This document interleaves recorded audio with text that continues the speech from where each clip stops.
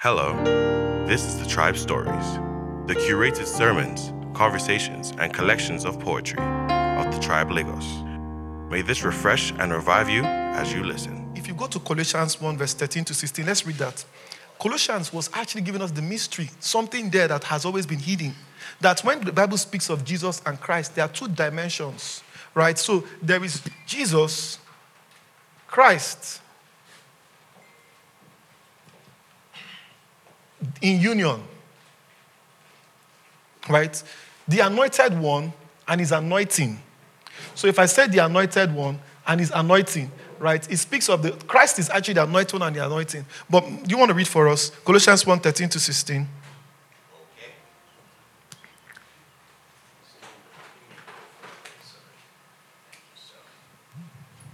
KJV.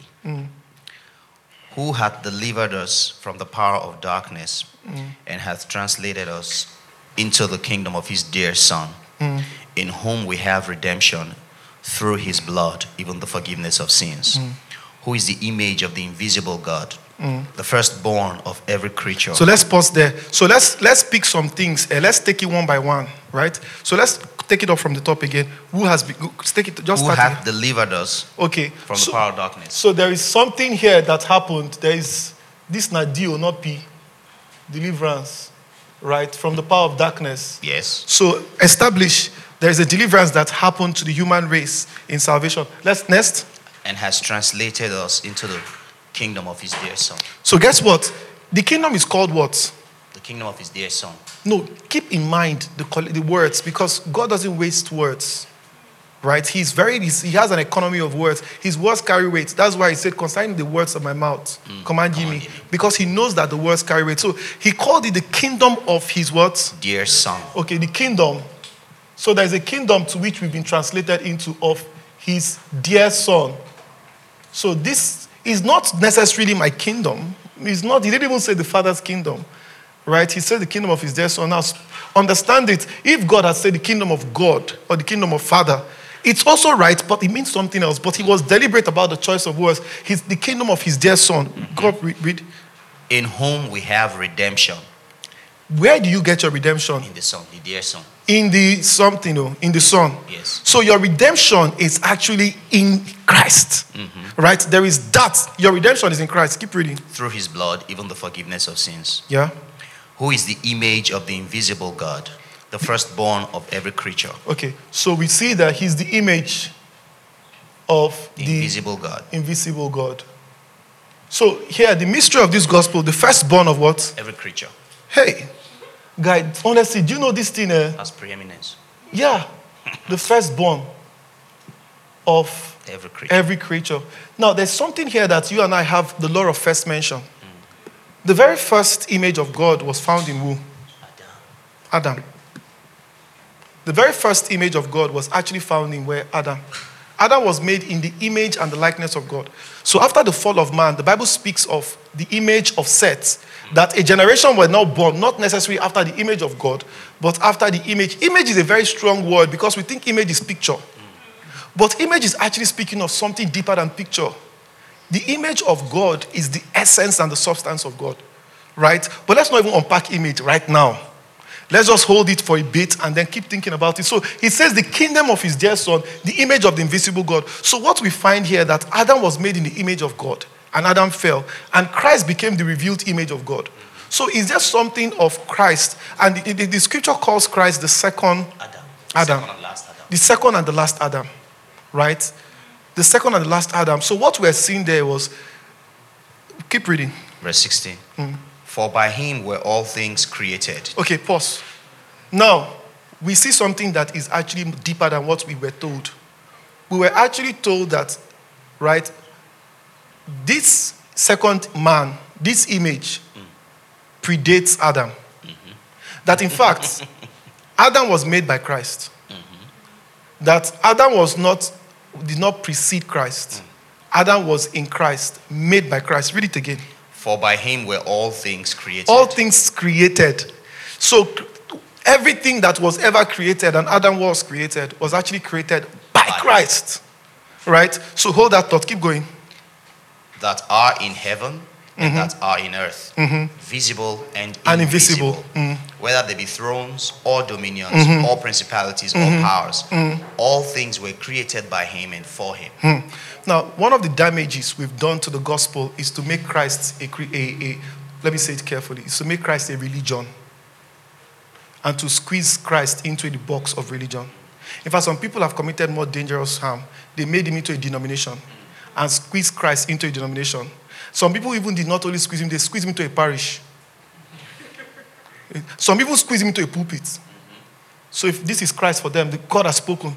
But we see the gospel saying, no, that there's something here, that everything was made by him, and in him was all things made. So what we discover here was that the second man, the manifestation of God in flesh, is Christ. The manifestation of God in flesh is Christ. In fact, Adam was actually Christ in his form. But the fall of Adam meant that, two things, only your kind can redeem you. So everything was made after their kind. Only your kind can truly redeem you. That was why bulls and rams were sacrificed for many years. Solomon did like a carnival of harvest. The guy took 1,000 this thing? 1,000 burnt offering. The next day, the Lord said, you are still a sinner.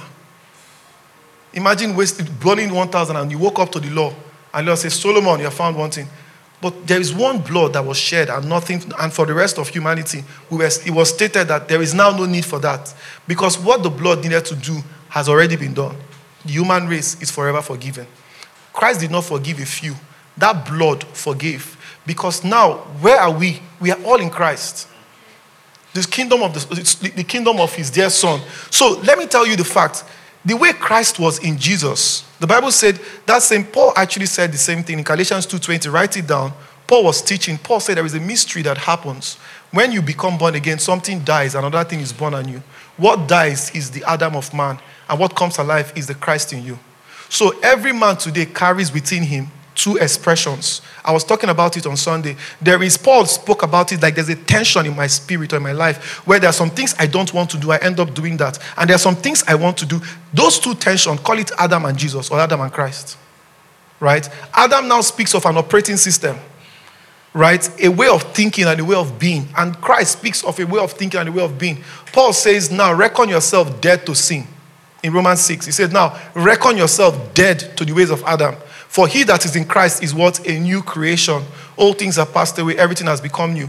So here is the mystery. Jesus Christ came to reveal Christ in you. So if you start to teach people, give your life to Christ, it's half the message. Giving your life to Christ is not the gospel. The gospel is that Christ gave his life to you. So the gospel is not the life you gave, but the one you have received. Now, if we start to dwell so much on the life you gave, you are the author of your salvation. Because it is your giving that you're saved. But if you start to emphasize the life you have received, you are the beneficiary of salvation because you received the life that was given. It is not the life you gave that saves, it's the life you received that saves. Romans 8:19 says, now, this what did it even say? 8:14, Romans 8:14, that the same spirit, read it all, the same spirit that was in Jesus, right, has quickened your mortal bodies. So guys, this is where Christians are getting it wrong. Separation has told us that we need to pursue Jesus. That we need to focus on the message of Christ, of Jesus. But Jesus came to tell us that, yes, I am your prototype. There is a kingdom that God has established where all people will come into that kingdom. And in that kingdom, there's a new way of being human. In that way of being human, Christ is our prototype. So it's not about discovery, it's not about giving your life to Jesus, but Jesus coming alive in you. Get the point? It's not so much about giving your life to Jesus, but that Jesus has now come alive in you, in the person of Christ. Is this too hard a saying? So, what have you received? You received a life. The life of God, Christ is now your life. Paul is saying all that you are, Christ is in you, the hope of glory. So, can we now start talking about what it means to be one with Christ, or Christ living his life through me? What we think we know is that we are living our life for God. But the gospel is not about us living our life for God. The gospel is about discovering that God is now living his life in you, through you.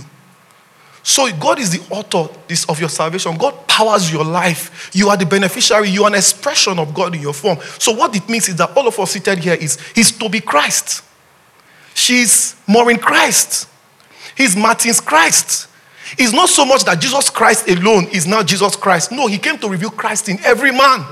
The gospel was saying, hey, wake up, guys. God in you, Christ has come. He said, this is you. Christ in you, the what? Yeah. The glory of a man is Christ coming alive in the man. The glory of a man is not so much about the man discovering Christ in the Bible. If you do that, it's only half the picture. Christ in the Bible was revealing Christ in you. So the ultimate expression of Christ was to come alive in every man. It was so that you and I will come from the place of Christ. The word Christianity is not a diluted word. It means that you are no longer your own. You are one with God. That the life of Christ has found expression in your form.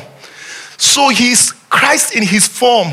He is Christ in his form. He is Christ in his form. We are all unique expressions of Christ, no less. If it was true of Jesus, it's true of you. Jesus is not come to teach us what it is for him and not for us. Every time he did a miracle, they will ask him, Baba, how do you do it? He said, can't you see I'm showing you who you are? He's saying that I'm telling you that if I can do it, greater work shall you do. Like the gospel was not about you becoming subservient. It was taking you back home to where you belong, the God class. That you will forever never be lost. You are ever home. That everything that is true of Christ is true of you. If he could raise the dead, you will raise the dead. If you could speak to the sea, the wind and the wave and the air, you will speak to the same elements of nature and it will answer. So if the gospel is anything less than making you fully Christ in your form, the gospel has lost its essence. For the plot of the gospel is not about you finding Christ in history, but as you discover Christ in history, Christ comes alive in you. The Bible was a pointer. The Bible is a map. You are the territory. You are the territory. You cannot get frozen in just the encounter of other people in the Bible. What is your own encounter? Yes, some men they conquered things. Paul, they did amazing work in Ephesus. What are we doing in Lagos? Apart from a pay raise. You understand? Like my point is, that's what it means. Christ in your form. What are we doing in God? The point is, they lived dangerously. John, those guys wrote about their experiences. Today we memorize scriptures of people writing intimate. Those were their diaries. What is in your diary? What is your own intimate experience of God? Can generations from now read Lagos 1422? Oh, there was a lady called Fragile. Her heart busted in love for God. And she spoke on the pulpit for 10,000 people.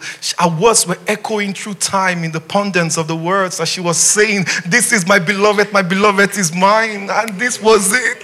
And Christ in your form. Oh, there was a guy, you know, how do you call this one now? Danjuma Luke verse 14. And the guy groaned. Everybody. And then the whole Lagos came alive. What are you expressing? Because in you, God has found a way to be himself that he is nowhere else. If you and I copy people, we deny God the authentic expression of himself in you. You are not meant to copy your God in your God's expression. Like you are God's purest expression. There's the way God can love Maureen that only Toby can meet it. God in Toby is loving Maureen the way Maureen needs to be loved. And Maureen is loving Toby. You understand? The point is that Martin is Toby's friend, but there is a way that Martin cannot meet Toby's understanding because there is a way God in him will serve him. So God in you is reaching out, loving others and serving others. But what I need you to establish here today, the mystery of the gospel, where we are coming into in the tribe, and what I think God is unfolding for us is a new gospel, not a new gospel, but the dimension of the gospel that has always been sonship. And in the sonship, this is what it is, kingdom of sons. And kingdom of son is not kingdom of one son. It's that in that one son, all of us have found expression. That we are all sons like he is. The way the Father loves Jesus, he has loved you. God doesn't love you less. The way Jesus had access to the Father, you now have access to the Father. In fact, you and I are participating in a love relationship between the Father and the Son. You're a nation of sons. And sons are not slaves. So Paul was warning us that, guys, be warned that when you get born again, you and I would think that we have escaped a culture that we once knew. But it's not that deep. There is an operating system that was long installed in you, long before you gave your life to Christ. The way you think is still pretty much going to really remain that way. So you take thoughts captive, you renew your mind. Lust might last a little longer. Yet you speak in tongues. For some, it's an immediate separation. They just got delivered. No more lust. Clap for yourself. And may Lord give us that grace. But some of you, the lust took a while. Don't give up. So my point is, can we begin to imagine what the gospel means? That Christ is you. Christ is living his life in you. Christ has come to dwell in you. Christ is now finding expression in you. And can you give yourself the permission for Christ to express himself? Because the limitation to the expression of Christ is not Christ, it's you. Because you don't believe that he's in you. You are denying the authentic expression of himself in you. Because you don't truly believe there is a son, you're still playing the slave card. One scripture, threatening scripture, told us something in the Old Testament, that there was this weird picture where there was a horse riding. And guess what? They found a very funny contraption. In that picture of a horse, guess what was happening? The son, the prince, was wearing his princely garments and he was walking.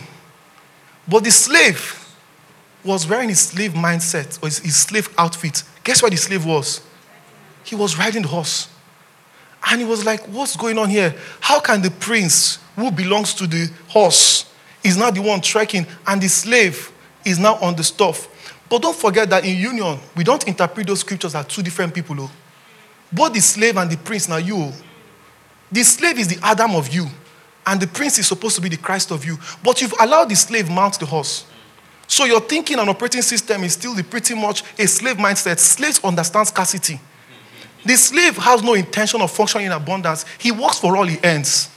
A slave doesn't understand that there's something called grace. He earns everything he gets. So your mind is that I go work hard and hard enough. But trust me, there is the beauty of something called grace, where you allow him to do what he needs to do. So when you allow that man to climb the horse, you will end up not in the place that you're meant to go. Some of us, our horses are being ridden by the slave part of us. That slave makes you beg, cry, manipulate, cheat. You will do everything to get it your way. That slave is not the real identity. So Jesus was talking about this in Matthew 16, right? He asked a very interesting question. He said, guys, for a second, who do men say I am? And I want us to ask that question. Who do men say you are? Who are you? If you define yourself, some of his disciples answered, oh, you're Simon Bar-Jonas. He said, oh yeah, nice. What about you? You're Jeremiah's. What about you? Well, I kind of think that you are David. You probably will be David. You look like David. Because they believe in reincarnation somewhat in their culture. So they believe you're a comeback of some sort. They think John the Baptist was Elijah comeback. They believe in that kind of gospel, right? That kind of teaching. We're not going there today. But at the end of the day, my point is, he now said, put all those titles away. Now, who do you say I am now? Let's pause for a second. The first answer was, people were giving him answer based on culture. And giving him answer based on what? Conversations. Then saying that Joseph, you be now. So I've told him, of course, you're the carpenter down the road, right? You make good furniture, Jesus. I have a stool from your shop in my house. Thank you. What about you? Well, I'm a doctor. I really heal sick people. But last time you used spit. Are you a dibia or are you a juju man?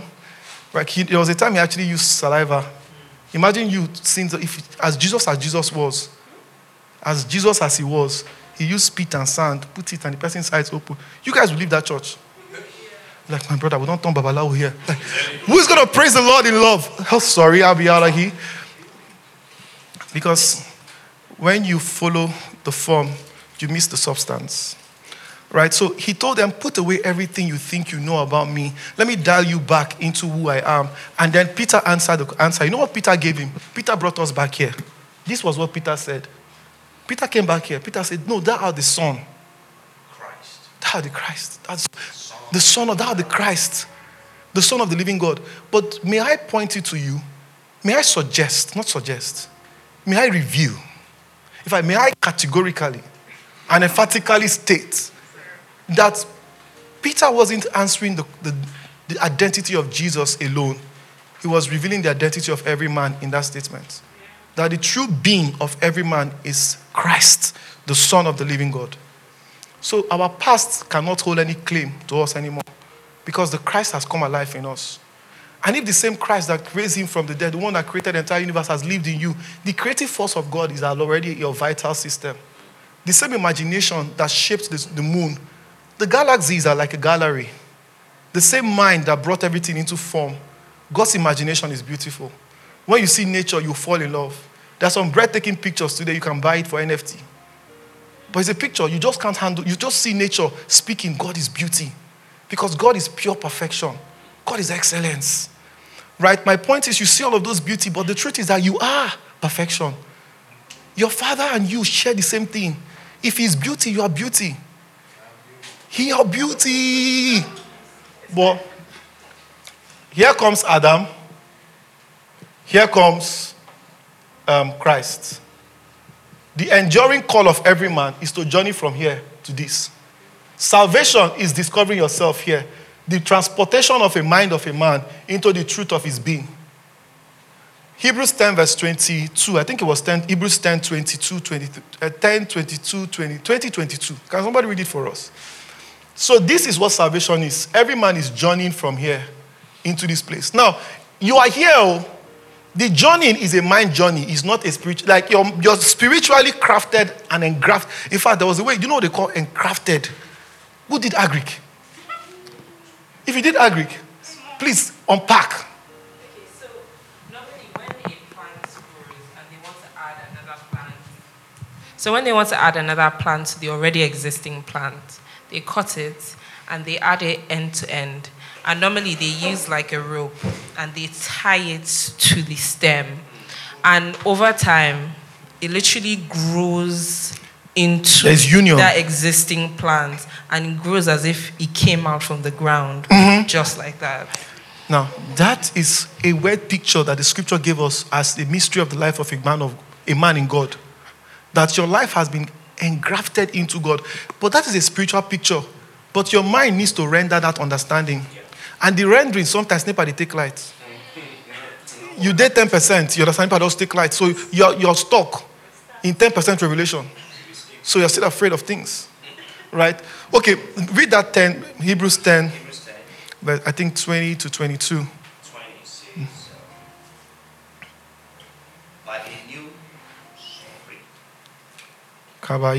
By a new and living way, which He hath consecrated for us through the veil, that is to say, His flesh, and having an high priest over the house of God, let us draw near with a true heart in full assurance of faith, having our hearts sprinkled from an evil conscience and our bodies washed with pure water. Okay, let's pause. How did He describe it? By what? A new and living way. Yeah.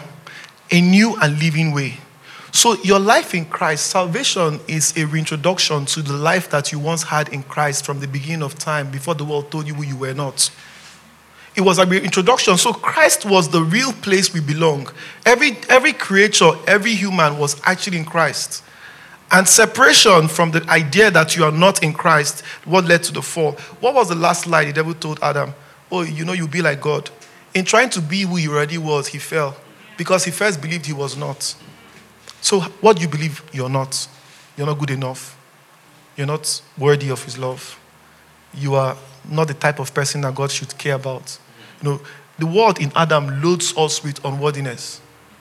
So if we begin from that culture, that's why I'm telling you that if your paradigm of success is still the script of Adam, you will never know when you get to the bus stop. In fact, you will run yourself, burn out to become a badge of honor. Because everything around you will tell you that the harder you work, the more you succeed. And life will become nothing but just an endless chase. I'm going to start one of the series recently I'm working on called The Rat Race.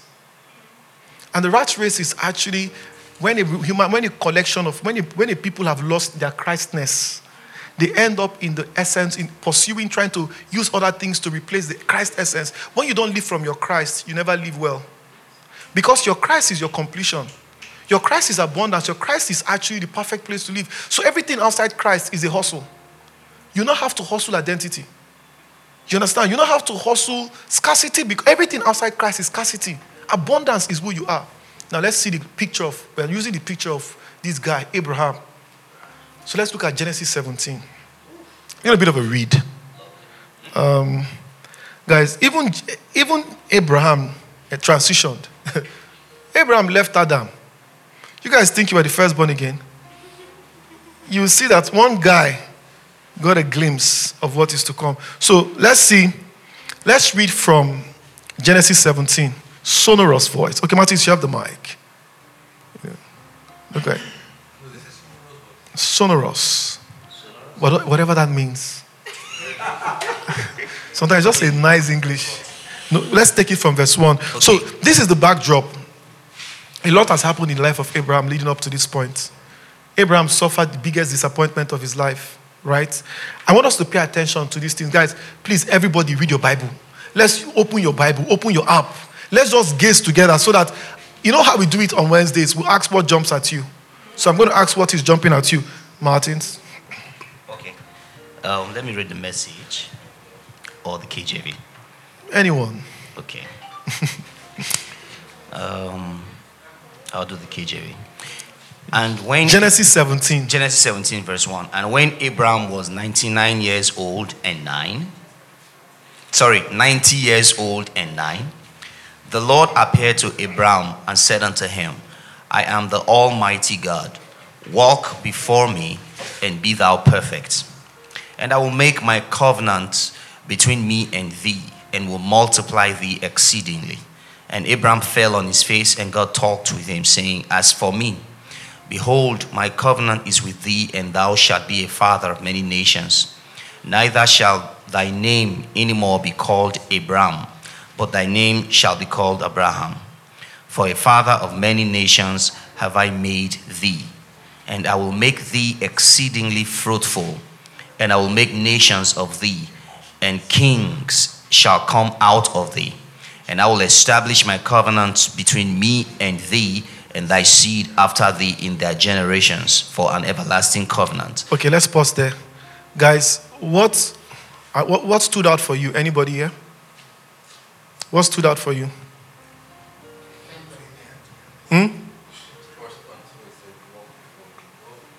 Okay, what stood out for you is walk before me. All right. Who else?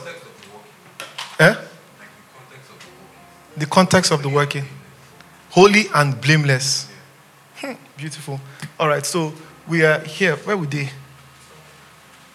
So, we're in Christ, but we are sons. Son of God is the brand of God. All right. Okay, so walk before me, right? Here, one. Walk before me. Who else? What stood out for you? Okay, what's verse 5? Now that is significant. His name goes from what? Abraham. In fact, this for me is heavy. We'll talk about it for a second. What else?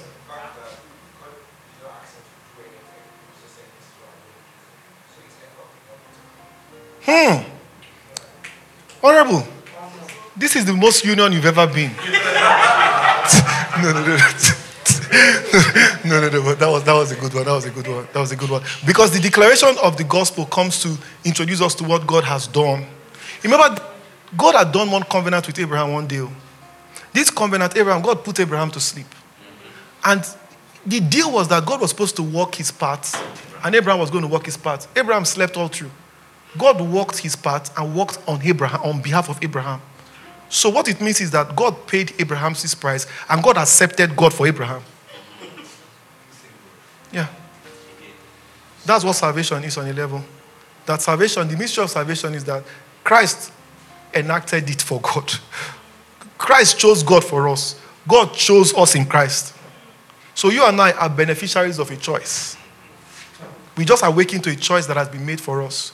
Our choosing is only a realization that we are chosen. Okay, guys, what else? How did he go from Abra to Abraham? Something happened that enacted this story. What was that thing that happened that moved him from Abram to Abraham? You guys should come here. Come here. It's close. Guys, keep reading. What stood out for you? Lawrence.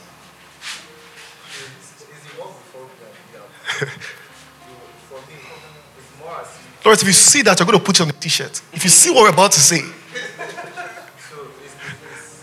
it's as though God is saying, it's your walking before me that makes you perfect. Okay, good point. But I haven't gotten there. Who is going to take me there, guys? Someone take me there or we don't go home tonight. I have made you a father of many nations. Not like I will make you. But as deep as that was, That's not where we're going. More. She got it. What happened here? Covenant. See, what took him from here to here is a covenant. The question I'll ask you, how is salvation a covenant? Anybody? No, this one is a conversation because even me, I never process them. I never process them. But how is salvation a covenant? And let's talk about the nature of covenants. Okay. You understand? No, you learn. Okay. This is one contentious subject also amongst Christians. Some people say we are in covenant with God, and some others say no, we are not in covenant with God. And I belong in that part. I don't see that we are in covenant with God because I didn't do any agreements. My blood was not shed. So it's a covenant, but like you said initially, we are the beneficiaries. So the covenant of Abraham, the Jews were the ones enjoying it. Now God cut a covenant with Jesus as us, with himself. So he played all the parts involved, but there was blood involved. But we are the ones that benefit. Bam. Just by accepting it. Okay, good point. More. I love that perspective, right? Because there is actually a covenant element. Yes. But it's not so much about you making the covenant, but realizing a covenant has been made for you. So the covenant child. Yeah, I know what I'm saying now. the I'm not saying covenant, as the though I covenant is not so much between you and God, but a God and Christ, in which you have not entered. Let me give you a picture. This is a symbol of with this ring, ID word, right? So Lily and I have a covenant. We have a covenant. But does Kaima have a covenant with us, with me? Yeah.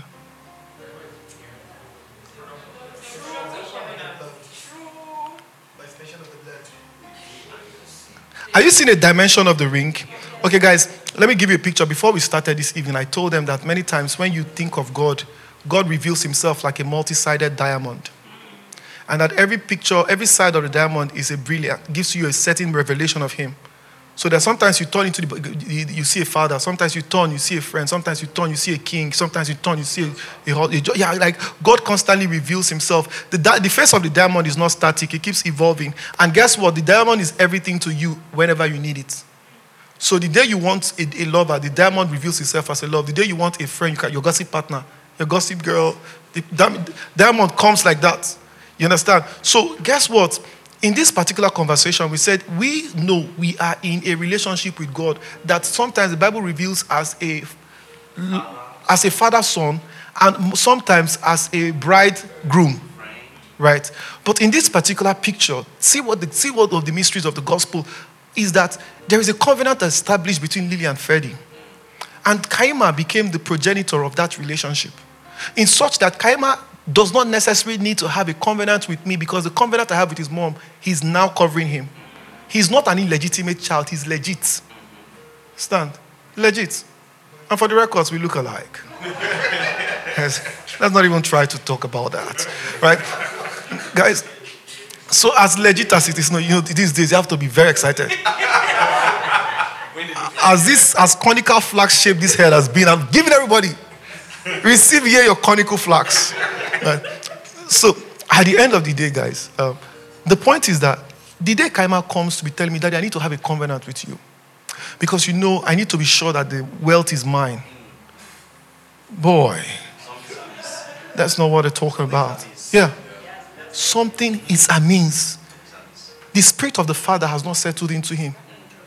That's why Paul was speaking one day in Rome. He said, no, may the spirit of the Father possess us. He said, when the spiritual man is that, once the spirit of the Father possesses you, you know what you shout? Abba, Father. Father, I have a daddy. I have a daddy. You understand? You have a daddy. So this is what it is. He doesn't work to earn my approval because what it means is that he already has been approved in his Father's love. He's not trying to earn his mother's affection. That would not be Father. He's already accepted in the beloved. I know this is not the experience for most of us growing up because our parents, like I told Nigerian parents, Nigerian parents, pressure. Nigerian parents are very Adamic in love. It's a conditional love affair. Your love to the extent to which you confessed. Your love to the extent to which you jam. If you are jam by jam, I've been seeing the way you're wasting around here, spending time on mirrors and fashion and makeup. You see why you didn't pass your jam? Are you seeing what you're doing to your life? I've told you guys, I'm sorted. I have my retirement. If anybody wants to become a mechanic, go ahead. Go ahead. I mean, nobody will come and worry me. In my old age, I'm all fear. But see what the gospel says. There is a covenant relationship between the Father and the Son. So salvation is an awakening to this realization of the covenant. But guess what happens in that encounter? When you come into the realization of a covenant that has been made for you, one of the benefits of your salvation experience is a name change. And guys, that name may not be Maureen to Momo. It may not be Ifeoma to Ife. So that way around. That name is a spiritual content. It's that there is a name above all names to which you now have become a part of. It's not so much about a name change of first name basis. It's a name change of last name basis. The son name of that name is Christ. That was how Jesus ended up with Jesus Christ. Because he became the first actor, the first enactor. So what it means is that you have a new name in salvation. Abraham went from Abra to Abraham. And that now Abraham was just a symbol of a last name. That was why I love that song we wrote for Lavish. Like, there is no turning back from this love I've found. There is no, whatever, that part. That shame was my story, but now I have a last name. You were given a last name. And that last name, have you seen, that they said, Dangote, they find money. So, the name is powerful, but it's still hustling. Still hustling. The Adimefe is not quite, but we are. I've always told you guys, expand your understanding of wealth. If wealth is reduced to cash, you'll be poor. See, wealth is not, there are many poor men with cash. Cash is actually not the symbol of wealth. You understand? It's called currency. Just keep moving. The wealthy man has all things, even if he has nothing. Because that which he is produces that which he needs. When you know who you are, the force of nature, everything will attract to you. The wealthy man is a person of value. So wealth flows his direction. Right? Wealth flows. So can you wake up? It's not to chase money. It's to awaken to your sense of identity. Money will chase you. Yes. Have you guys today, I went to give a speech. It's one very serious speech. Yes, serious speech. Scatter the place. Said a few, one or two controversial things, but no, I am loved. I am loved. But the point is that, brother, after I sort of got really, really good reception, and then before long, I started having different conversations. I just feel myself, so tell me, what's the problem? Oh, amazing. Oh, partnership. Hold on for a second. What about you? Please, this is not for you guys, right? Share the card, right? It was a good feeling. You understand? And some people were farming around me, wanting my last name.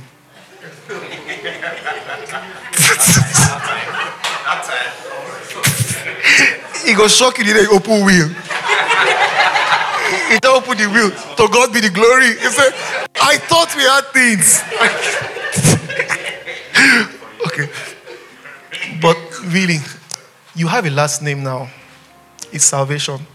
If you don't see yourself in the context of your new family, you would forever trying to earn a family or approval from the world. The family to which you belong, we read it from Revelation 5 verse 22.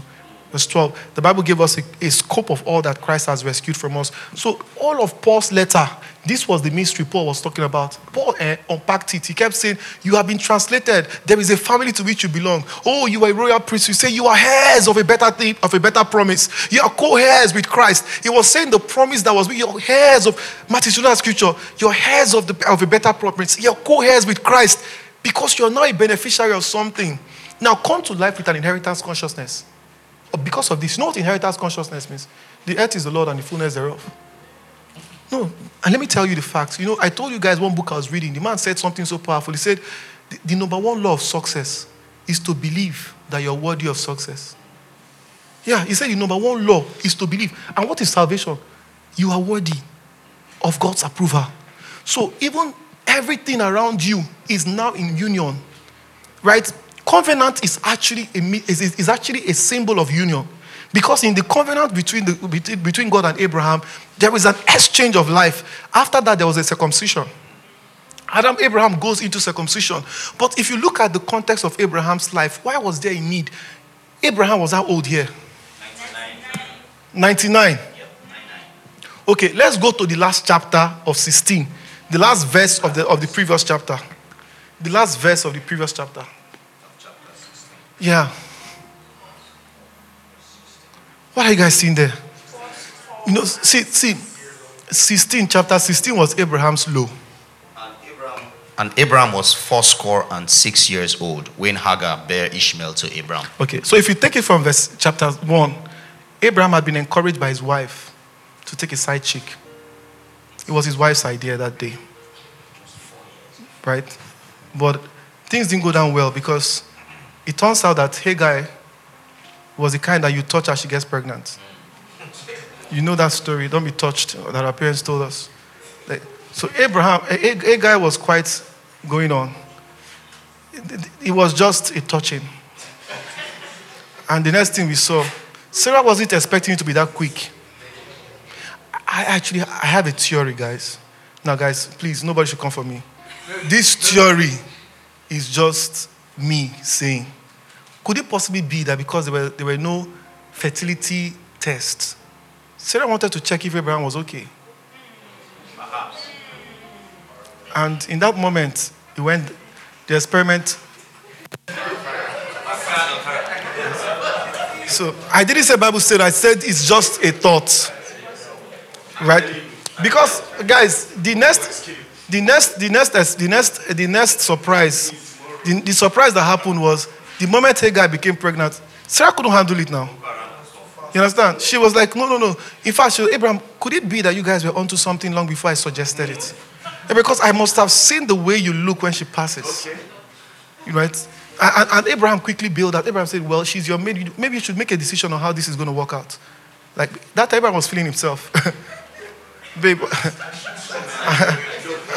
at this point, I can just, whatever you, babe, you know, it's there. Yeah. I can just say that we got it going on, right? So, yeah, I'm going to let you make the decision. There is more from where that came. And, man, it's been many years coming. But this something's called the confusers. What's the version that gave us the real age? So, he was 86. 86. Now, please, 99 minus 86. There was a 13 years unaccounted for. We went from 86 to 99. But what could have happened in that 13 years of watching Ishmael grow? What could have happened in that 13 years of Abraham coming to an end of himself? Now, he's gotten the child that, he used to say, will I have a child that was going to come by me? Right? And that was still not the promise. What changed Abraham's life wasn't even the birth of a child. It was a realization, it was the entrance of a covenant, a new consciousness that you already are accepted in your Father's love. The meaning of Abraham, Ham is not just the father of nation, but that Ham is actually it's a breath word. It's actually a symbol of a person that God has come to dwell in. So it was actually a unionification of it. It's a warning, not warning. It's a O-N-E-I-N-G. You know that word? I've not seen it. Warning. Yes, it's oneness warning. Like the two have truly come to that place. So this is what it is. That your salvation, everything about Abraham's life started to take this shape. First of all, he realizes now that there is a need for a name change that impacted on Sarah. Sarah too also had to step up. Right? I don't know what Viagra the guy took after that covenant. But that night, great was the supply. And we're going to see the promise of the Lord fully fulfilled. But guys, salvation today has been reduced to a sinner's prayer. But salvation was way more than a sinner's prayer. Salvation was participating in what Christ and his Father did for the entire human race. Salvation was realizing your inclusion in the love of the Father. Salvation was becoming fully legal in the Father's promise. All men are chosen, but not all men are legal. Because what becomes a legal inclusion is your knowing that you have it. So what is this in our salvation? What is in the covenant? So let's talk about the nature of covenant. Martins, anybody else? Can you unpack the nature of covenant? For me, I know you're a lawyer. So you can give us, agreement comes close. But agreement is cheap. It's not so cogent. But we can use it. Are you talking about between God and Jesus? And this you're a lawyer too. I studied law, but are we talking about between Jesus? I know that partner. Let's have a safe landing. Should it not go well? So yeah, I kind of study law. Yeah, but no, this is just in the general sense now.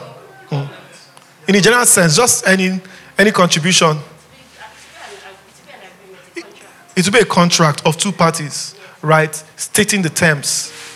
Now, what is the type of... Now, in a particular covenant, there are terms of arrangement. Now, the terms of your covenant is actually found when you read it, right? And it's... in fact, one of the words the Bible used to describe is called sometimes they even use the word scroll. Revelation gave us a picture of this agreement between God and Jesus that was signed on behalf of man.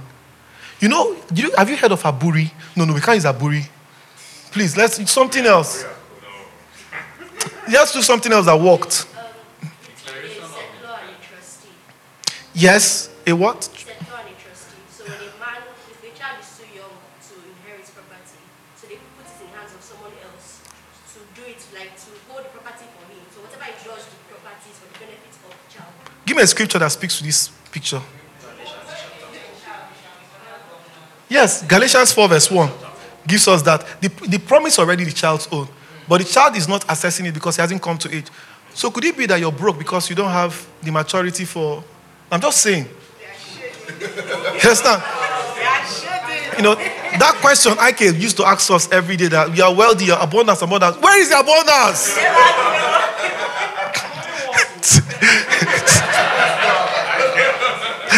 Every day, I have all things. Where is the all things? So this picture says that the all things are there. Baba shall never quite know how to unlock it. So the Bible calls this covenant a will.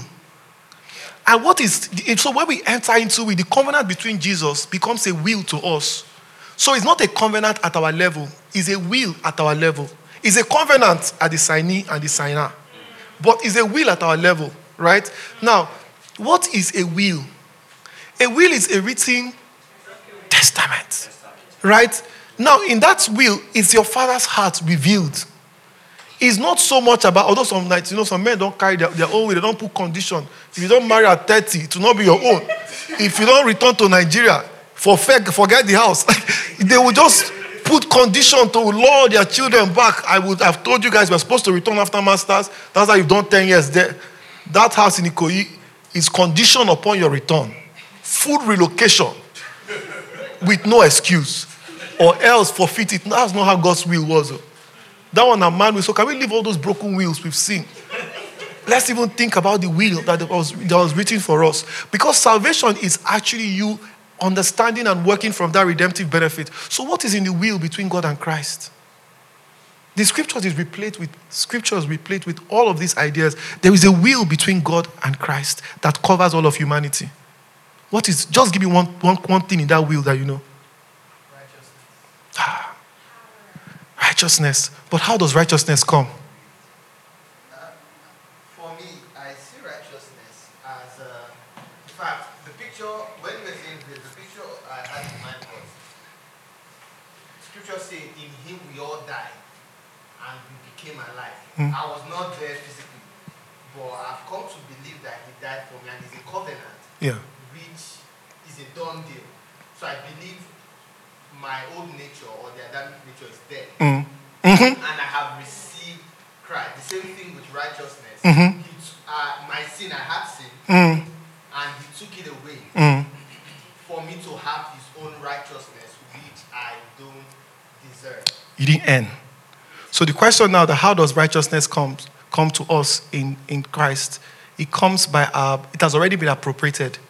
It comes by our accepting it. So we've been made righteous, not with our contribution. So righteousness is not morality. Morality can actually be the fruit of it. It can be a byproduct, but it's not the means. So what it means is that the salvation tells us in that tenet, it was written, you've been made righteous. Christ had made unto us our righteousness, our consecration. Right? So what it means is that you have been made righteous. Now, if you go around in your entire life pretending you're not righteous, no be Christ Duamo. It's bad teaching. They don't want that. Please. Right? So at the end of the day, no, they're just wearing the shirt. Sit there. I am righteous. Just stand. Order your copy. Give me my court. That's my 10%. I'm an agent now. Can we understand what we do about that? 10%, that's all we need. So at the end of the day, guys, righteousness is imputed. So don't let the lies of bad teaching deny that you already are made righteous, because declaration of righteousness over your life is not based on you doing it. It's based on what has been written in tenets on what Christ did. It was credited based on it. In your will, you're declared righteous. Not by anything you did. Not by anything you failed to do. So whether sin of omission, sin of commission, cancel.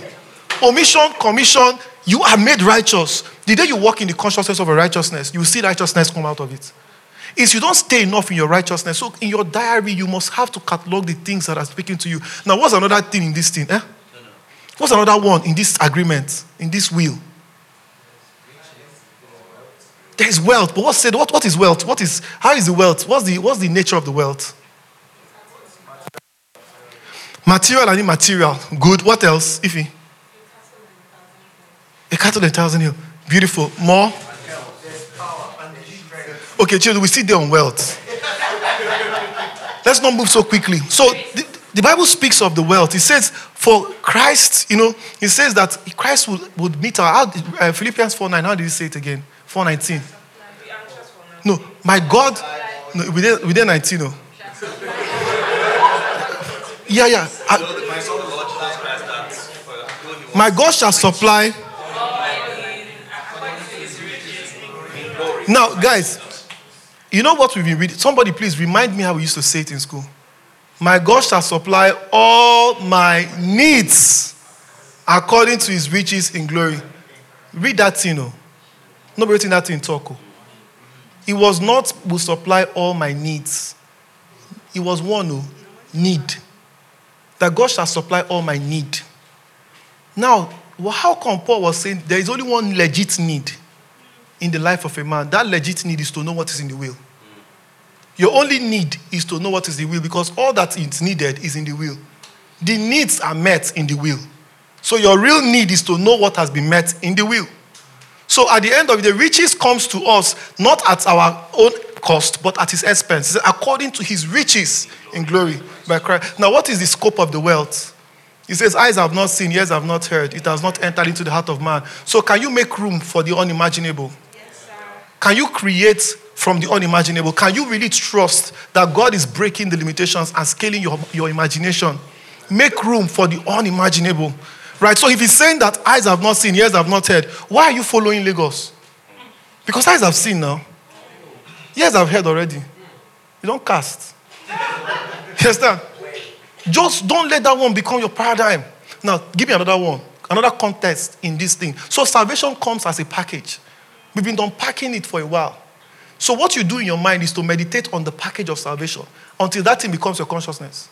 If the package of salvation is not imputed in your consciousness, you'll be running like a slave.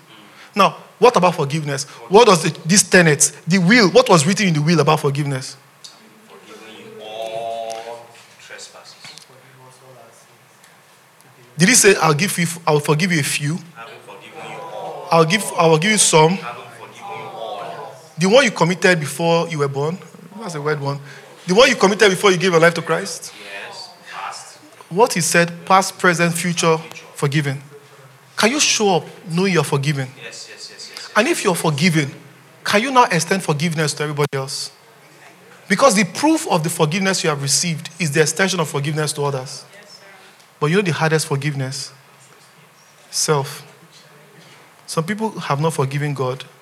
Some people have not forgiven themselves. But trust me, your life will change when you understand that you're forgiven. I don't care whether you raped. I know this is a tough one. But the Bible did not tell them that for the rapist, they passed out on this one. I know we have case, they go to jail. And then the law will deal with them. But I wish the Bible itself, this gospel comes too dangerously, too sweet.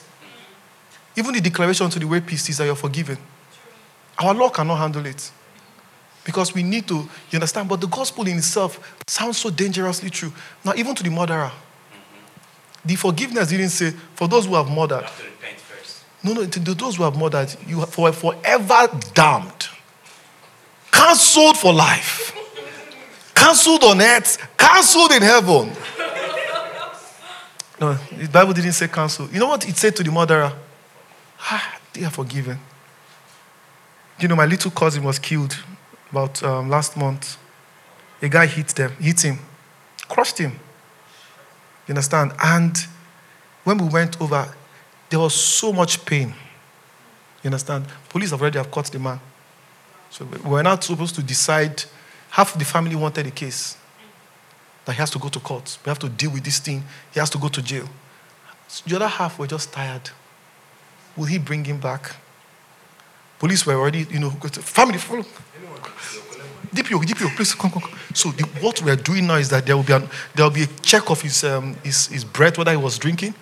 We'll also check his brain, whether he was normal. So these things are important. My point was the pain was still there. And imagine the mother said, I don't want a case. She was tired. And she's hurting, right? But she recognized the gospel enough to just extend forgiveness. Tough. The point is, I wish I would tell you that forgiveness helps. It does more harm to those who even hold it than to those who it's held for. The gospel comes forgiven. And the nature of this God's forgiveness in the will, you know what he said? He said, I have forgiven you all your trespasses, both past, present, and future. And he said, there are no conditions. He says, God keeps no record of wrongs. You know, our relationships will be very different if we extend these tenets of salvation to the way we live. What about if we choose to believe that people are truly righteous? What this means is that the way God sees the best of us, can we extend that grace to see the best in people? You know, sometimes your last relationship, you killed the guy or the girl. You saw their flaws, you magnified it. That lady that told us on Sunday that her greatest fear is marrying the wrong man. You know what's dealing with that thing? There's a belief inside that good men know they. Of course, the likes of Fred is gone, but it's okay. There's Isaac. No, but guys, if you believe that error, that there are no good men in Lagos, you've hanged around the very wrong people. Tribe Boys will change it for you. Somebody can I get an amen? Yeah. Guys, I hope the prophecy is true. I hope the prophecy is true. Well, guys, let's not get into that now. But the thing again is that let's give ourselves room to let the salvation of God extend. You know, sometimes when we become too sensitive, it's because somewhere along the line we expect too much from people. No, Jesus doesn't want us to expect. He said he knows them. He didn't give himself to men. He said he knows them. So he loved though, but he didn't expect. What about if we show up and love without expectations? I don't know if I'm there. We can't say it, right? But I know that as I'm thinking it now, this one, Lord, whoever is for, run with it. The one of God is not there yet. But what about if we choose to love unconditionally? Yeah. See, God keeps no record of wrongs. That means the person borrow your charger that night, carry and go house.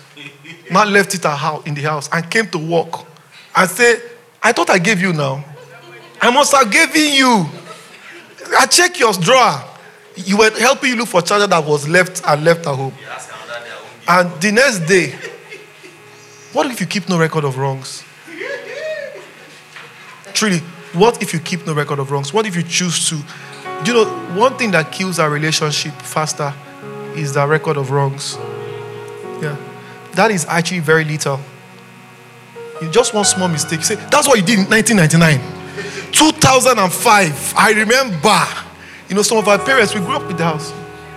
So 1980, 14 February, the night we got married, your mother knocked on my door and said, tell me again, what did you do to my son?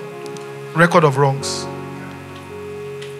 In 1999, I read in your phone, honey, where are you? And it wasn't me that sent it. Record of wrongs. I borrow money, you never pay. You won't come borrow another one. Okay, we are stretching it though. Let's not stretch it though. Okay, so you have a question? Okay, let's take a few questions. They carry your vote and stole your mandate.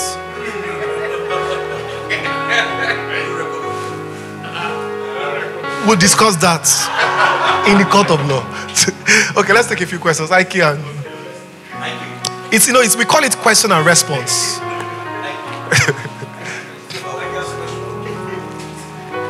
Good evening, everyone. So I have a question. How do we navigate like present day time with being Christ-like and forgiving? Because there are tendencies of human beings, and we forgive, and people do take advantage of us as people. So how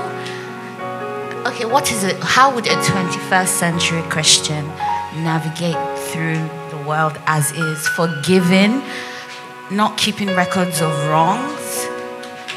How is that supposed to play out? I'm quite interested. Quite frankly, I think the 21st century Christian has found a way. It doesn't seem like the gospel way anyway. Just mental health.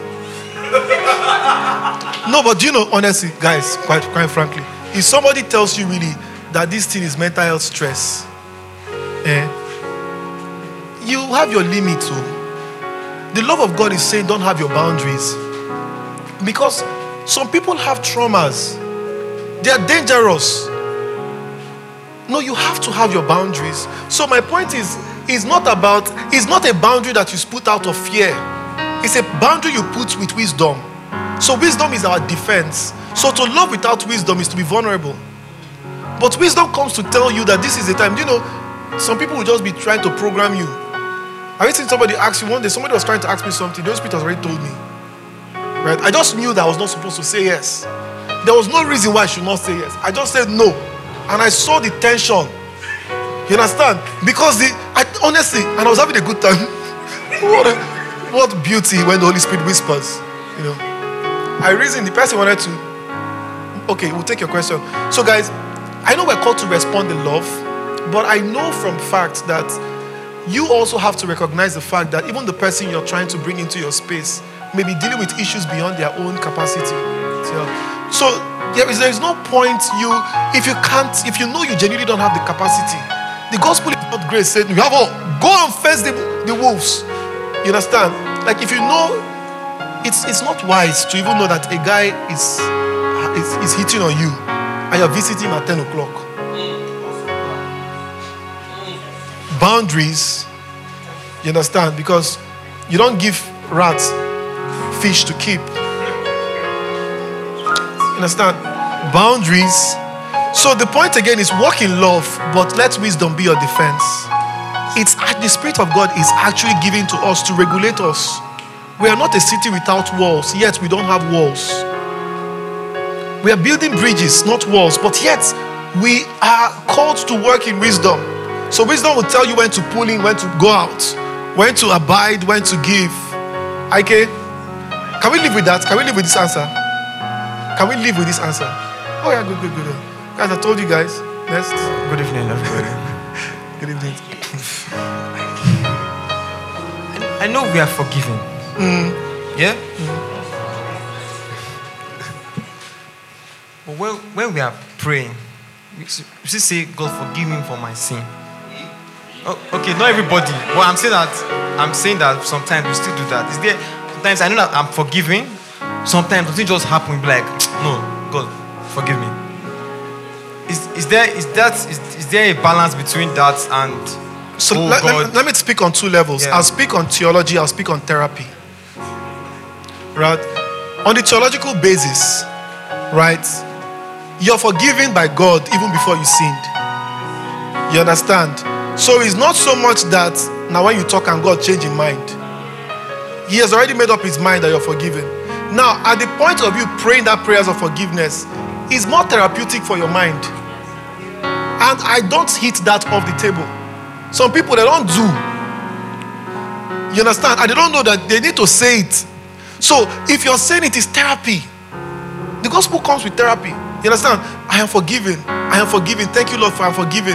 It's also therapy for your mind. It's not so much that, okay, although there's a way you can pray, oh Lord, please, I'm begging you, this will be my last time. Lord, please forgive me. Now, that prayer day, but that prayer is 2,000 years too late. You understand? That prayer is 2,000 years late. What we are saying is that if you genuinely, the point again is that there is one of the demands of the gospel is that even in our freedom we are led. So sometimes you realize that while you're praying is because the Spirit is telling you not something you need to forgive, not necessarily asking God for forgiveness, but asking another for forgiveness. So you just realize that, okay, is there somebody in the picture that you need to honestly say, I think I didn't like the way I screamed at you. I think I didn't like the way I shouted at you. I think I didn't like the way I was rude to you. I think I would have treated you differently or better. Because the gospel brings us into community and says what you do with the other person is what you've done unto me. So the forgiveness that, yes, if you feel the desire in your heart to pray, don't knock it off the table, but recognize that you're forgiven.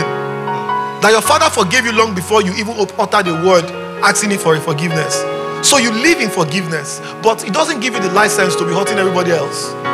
You understand? That is now a challenge. People should understand that the forgiveness you're forgiving is because God wants you to live free from hate. And then the forgiveness we have received, forgiveness we freely give. Right?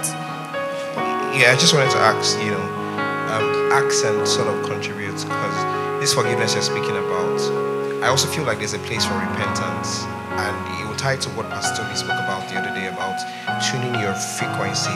Not that God has not forgiven you, but the Bible says that come boldly to the throne of mercy and ask for mercy, knowing that it is ready to be received. But there's a place of not necessarily confession, but if you're in the, like you said, therapy, if you're in the place where you feel like you're doing a couple of things and you need to purge yourself and say, God, I know you're forgiving me, let this pass. Or he has passed, I don't know how, but I mean I feel what's the place of repentance in that aspect? Again, because we're coming from a culture where repentance has been defined as a sinner's prayer, many of us think it's an event. So you have to keep going out to the altar to make a repentance. But repentance is actually changing your mind. So repentance is given to us as a process of unlearning who you have always been and embracing who is unfolding, the Christ in you, the hope of glory. So repentance is a beautiful experience when you understand it's actually that understanding of you coming into the form of Christ in you, growing into the stature of his being in you, right? So it's about change of mind. What is the mind that needs to change? One of the minds that needs to change is the mind of the lie that you're not forgiven. Is the mind of the lie that you're full of blame. The Bible says you're blameless. I love TPT when it says blameless innocence. Now, this package, I'm telling you guys, we can't exhaust it, but I've studied most of it. And I can tell you whether it is righteousness, it's holiness. Holiness in this package that was written for you is already declared you're holy. Whether you and porn, now 5 and 6, you're holy. The problem is, how do you come into the realization that this holiness can become your consciousness to break the hold of that porn? That is the journey of repentance. So you're unlearning in your mind the lies and coming yourself into freedom of your being. Right? Okay, we'll take 2 comments. Fumi, you want to ask a question too? You're good? I always will. Okay, I want to add something to what Ike, Chukwu, Ike and Honorable said. So after you have received salvation, there's a part of remember what God told Abraham is walk before me. So there's a part of your walk with God that is completely relational, is like a relationship.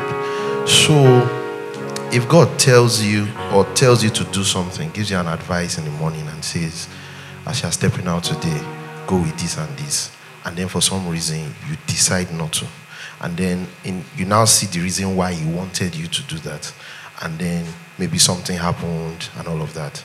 When you go back to him, because you're in a relationship, he has forgiven you, but it makes sense for you to say, okay, I see what you were saying in the morning. I'm very sorry. How do we remedy this now? What can I do now? Knowing that it's God, you always have a way out. But it just makes sense as somebody who has love for a person to come and apologize, to say, I'm sorry. Sometimes God can want you to do something and then you don't do it. And then you see the fallout, you see the chaos. The reasonable thing to do for somebody who is in love is not just to go back and say, yeah, see it now. Come and reorder it. No, the reasonable thing is to yeah, you won't do like our fathers. Our fathers never apologize. Yes, they'll start to play with the person. They will never say I'm sorry. We are not like that. So it makes sense for you to say, I'm sorry. Next time I'll do better. It's not so much that it's when you say that God forgives you. The idea is that it's just the relational and loving thing to do as somebody who is in a relationship with somebody. So that's why we need it, and it also helps you to be able to say the next thing. If you are very relational, it's going to be tough for you to ask for help without doing that thing. It's going to be tough for you to ask for help. So when you have done that, you can now say, Baba, like you were saying, you can boldly now say, okay, how do we fix this? So it's more for you than it's for God. I love what you just said. There's a way people have taught salvation, right, that can produce two things. Either an overwhelming feeling of worthlessness, where you live paralyzed and forever trying to God every day. All those songs, bara, bara, bara, like they become your refrain. You're always just, Lord, have mercy. Now, there is a part of salvation that some people teach that produces arrogance, right, where people are just on faith, I'm loved. Right, on faith. Now that in itself is also not, but I think that the beauty of the gospel is the humility of heart, yet the certainty of your Father's love. But it doesn't take away that when you feel genuinely that you've hurt somebody, be the first to say sorry. In fact, sometimes we're actually told to be the first to apologize, whether or not you're wrong. What about if love is about two forgivers living together and trying to out-forgive and out-love themselves? Right? Like, it's not about me waiting for you. I'm not like, babe, I need to talk to you, please. You know what happened again? No. What about if I'm saying, babe, I really think the way I am sometimes can be overwhelming. I know I'm stubborn. I know that sometimes I get a little, maybe just workaholic. Now, if you can say all of those things, right? Because I actually love work. I have that problem. I don't have a slow button. I love work. You understand? No, it refreshes me. I don't have tired days. You understand? No, that I'm refreshed by work. No, like if you want me to rest, give me work. So, but again, so when I meet people who say that, so I could actually leave, I won't go into that, right? But my point is, you don't come to the person when they're saying something to you, you don't shut them out. Listen, sometimes they have the reason, they have the right to say what they're saying. You don't have to agree. It might not even be your truth. You understand? Don't say, another assumption. No, leave assumption. Just say, is that how you feel? Oh, I'm so sorry you feel this way. Again, we have to teach our people here. There's a class in marriage class, which is language. We have one course, self-awareness and language. Some people have destroyed love for lack of language. Just simple apology. You say, is it only me? You understand? So because others are doing it now, you understand? So don't be mass production relationship. There is no mass production. Like, just allow yourself to be vulnerable to the other, where you feel like it. But please give people that you're doing love with or doing life with the room to express their opinion without you picking offense. There is no need for self-defense. Just suspend your self-defense and receive it in love. Part of how we love people is to listen to them. There is no loving without listening. Sometimes you don't have to have the answers. Still tell them, I'm still processing this. I don't know that I can give you an answer. Adisa. How do you forgive someone that doesn't believe that they've done any wrong?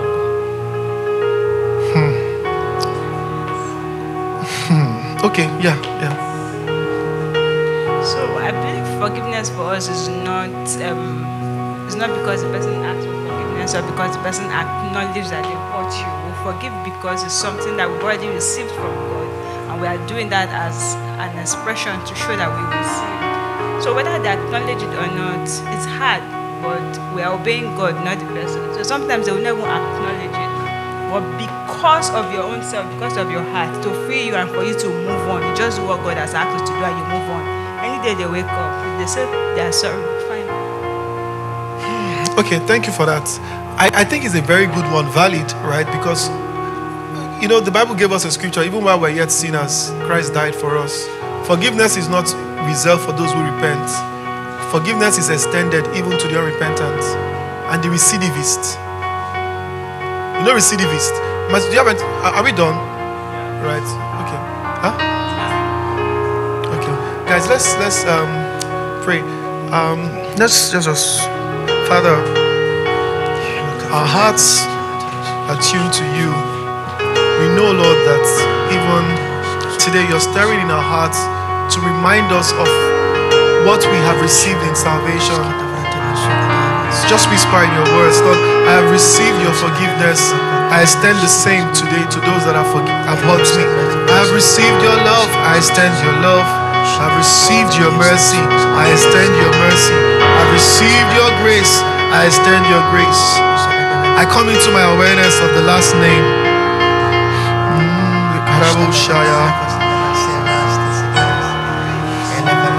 Heaviness, lies will cease. Freedom has come. We're free in Him. We're saved. Restored and redeemed.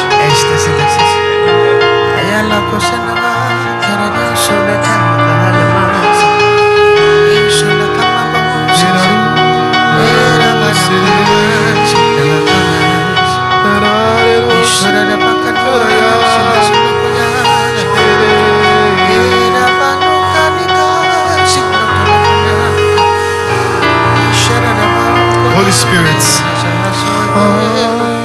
The Holy Spirit is a parent.